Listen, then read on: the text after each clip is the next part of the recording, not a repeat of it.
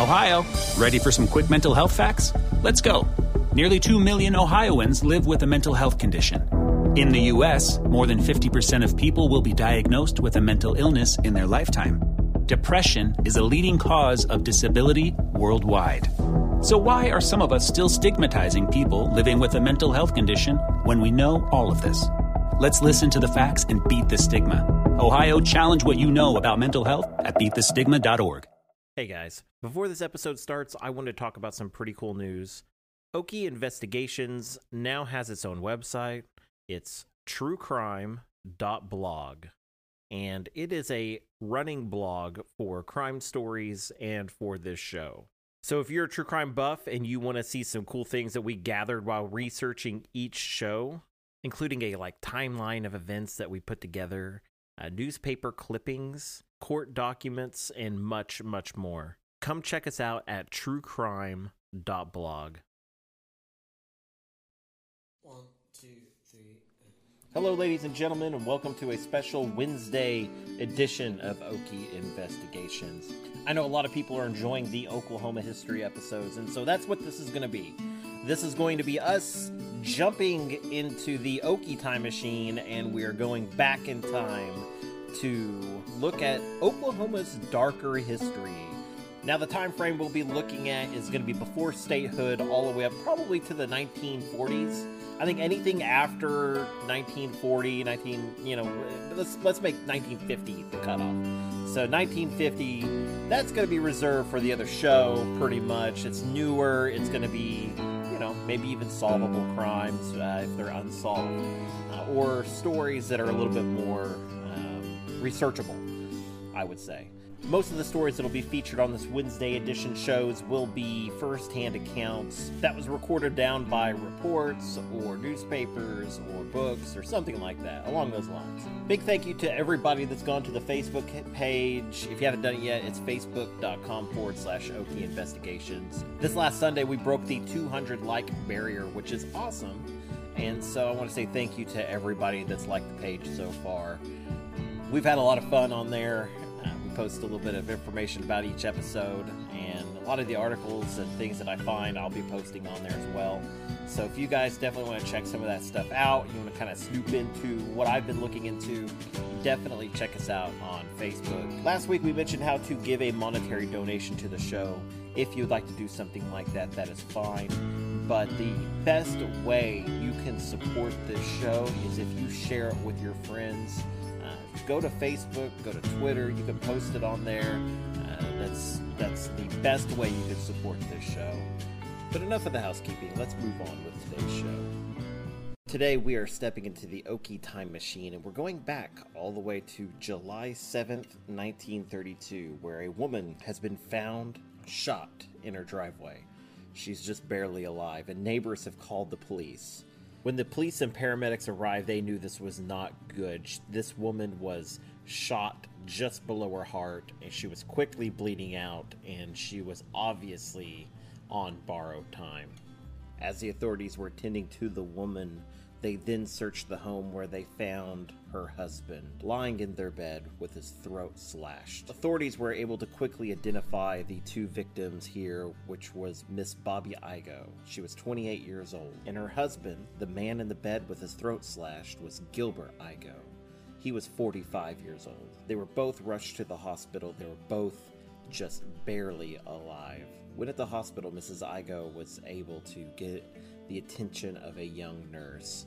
That nurse recorded for Miss Igoe her last will and testament. She stated, "I want everything to go to Mother." The nurse then had her sign the note in order to make it somewhat official.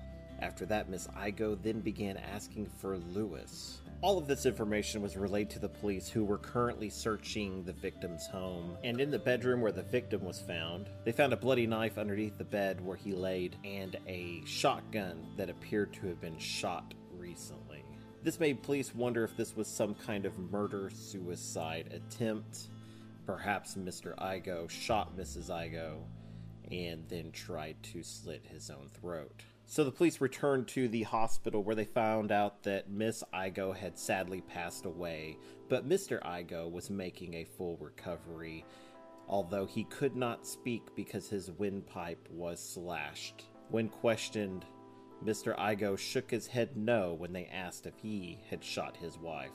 When questioning friends and family about the couple, they found out that they were on their third marriage together. This was the third time they were trying to make things work. Miss Igoe's mother believed that this was all just some kind of series of revenge, that they had only gotten back together because Mr. Igoe was planning this all along.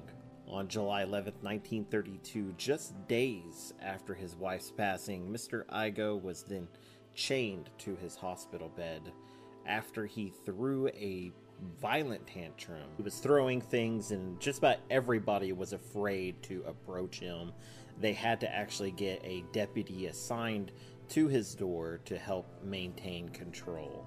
Now it's July 19th, 1932, and Mr. Igoe is starting to regain the use of his voice, and what he's speaking is quite odd.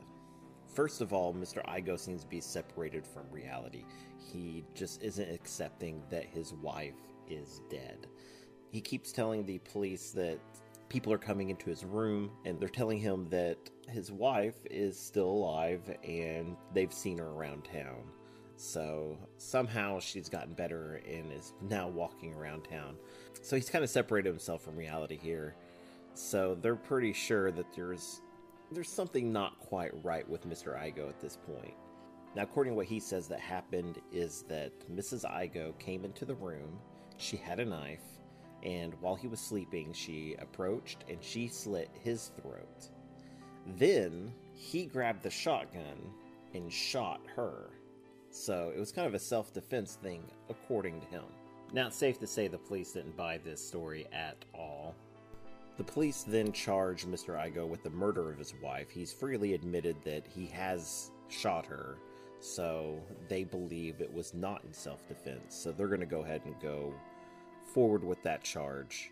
The deputy sheriff that took him to his arraignment said to reporters that Mr. Igoe had insisted his wife was not dead, and he could produce 150 people who would swear they've seen her alive since the shooting 2 weeks ago.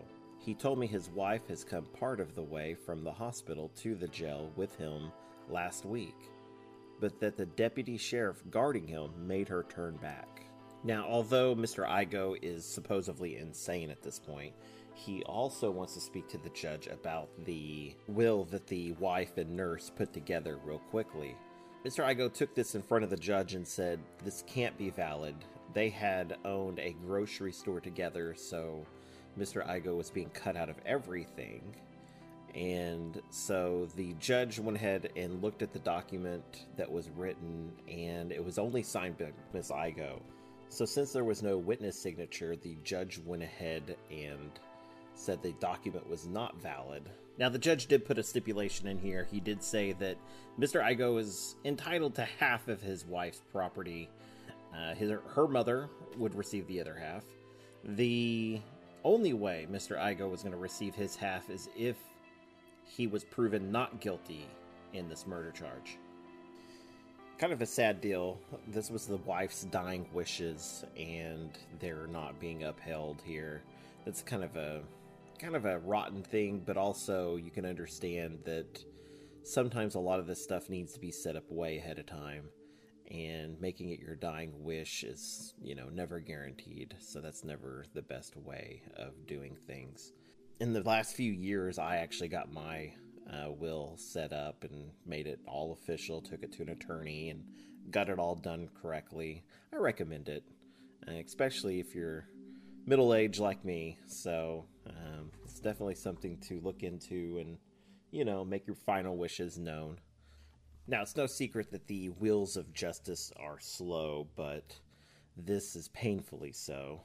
The defense has denied their insanity plea, and the trial itself suffers delay after delay after delay until January of the next year. They finally get a nice set court date. With the help of his sister, Mr. Igoe hires 4 defense attorneys. Now, these attorneys don't have any kind of an easy task here. They have to prove that Mr. Igoe was acting in self-defense. Now, at the start of the trial, the defense said, "We will prove she took a $5,000 policy shortly before this happened," suggesting she planned on killing Mr. Igoe herself. On the fatal day, they cleaned the store until nearly midnight. This was known to be true because this was witnessed by a store clerk who testified to this fact. When they finished, Igoe went to bed. He was aroused from his slumber by someone cutting his throat. He always kept a shotgun by his bed for his store's protection. He pushed the figure away, grabbed the shotgun, and fired as the figure approached him again. He didn't know until later he had shot his wife. He bore her no malice and was not angry with her that day, although we will prove that afternoon she told him she planned to kill him. So according to the opening statement by the defense, it looked like they were pretty much positioning themselves into the self-defense plea that Miss Igoe had slit her husband's throat in order to collect that $5,000 life insurance policy they had just taken out. The prosecution didn't see it that way. They believe he shot his wife near the front of the house where she exited, and that's where she screamed for help and alerted the neighbors. Mr. Igoe then went back into his room and slit his own throat. The only blood in the room was Mr. Igoe's, so if he shot his wife in that room, there should be some kind of a blood trail showing where Miss Igoe proceeded through the house instead of just in the central part or in the front part of the house and then where she exited the house. In this case, the jury agreed. They found Mr. Igoe guilty, and he was sentenced to 15 years in prison. According to the paper, whenever the jury first started deliberating, they had 4 members that were actually going for the death penalty. And this wasn't even asked for in this case, but they were going for it. Now, Mr. Igoe made it clear that he was going to appeal this decision, so the judge let him out on a $5,000 bond pending the outcome of his appeal. Mr. Igoe went to Texas with his sister. That's where she lived. He was allowed to stay there pending his appeals. But by the following year, Mr. Igoe decided that he was going to take his own life. He was found dead in a car with a discharged shotgun beside him. Pretty sad case here. Mr. and Mrs. Igoe, who had been divorced several times to each other. I mean, they would get together, they got divorced, they got together again, got divorced quickly, and then now they were once again married. Probably should have just stayed away from each other, it really sounds like. The prosecutor in this case did come forward and said that this is one case that he felt sorry for Mr. Igoe, even though he did 100% believe that he deserved to be in prison for his actions. It was his belief that Miss Igoe had used Mr. Igoe. During their first marriage, Mr. Igoe was a very wealthy man, and his wife divorced him the first time whenever he lost all that wealth. And I think that has something to do with why the prosecutor here feels sorry for him, but he also still feels like he's guilty because, come on, he shot his wife. There's no excuse for it at all. Anyways, guys, I hope you enjoyed this story of the darker side of Oklahoma history. Join us again this Sunday as we move on to part 2 of the story of Jennifer Janelle Gilbert, who disappeared after a football game and was found slain just 10 miles away. If you haven't already, make sure you hit that subscribe button. That way, whenever we have new episodes, you will be the first to know. And I will see you guys next time. See ya. Say goodbye to your credit card rewards. Greedy corporate mega stores, led by Walmart and Target, are pushing for a law in Congress to take away your hard-earned cash back and travel points to line their pockets. The Durbin-Marshall credit card bill would enact harmful credit card routing mandates that would end credit card rewards as we know it. If you love your credit card rewards, tell your lawmakers, hands off my rewards. Tell them to oppose the Durbin-Marshall credit card bill.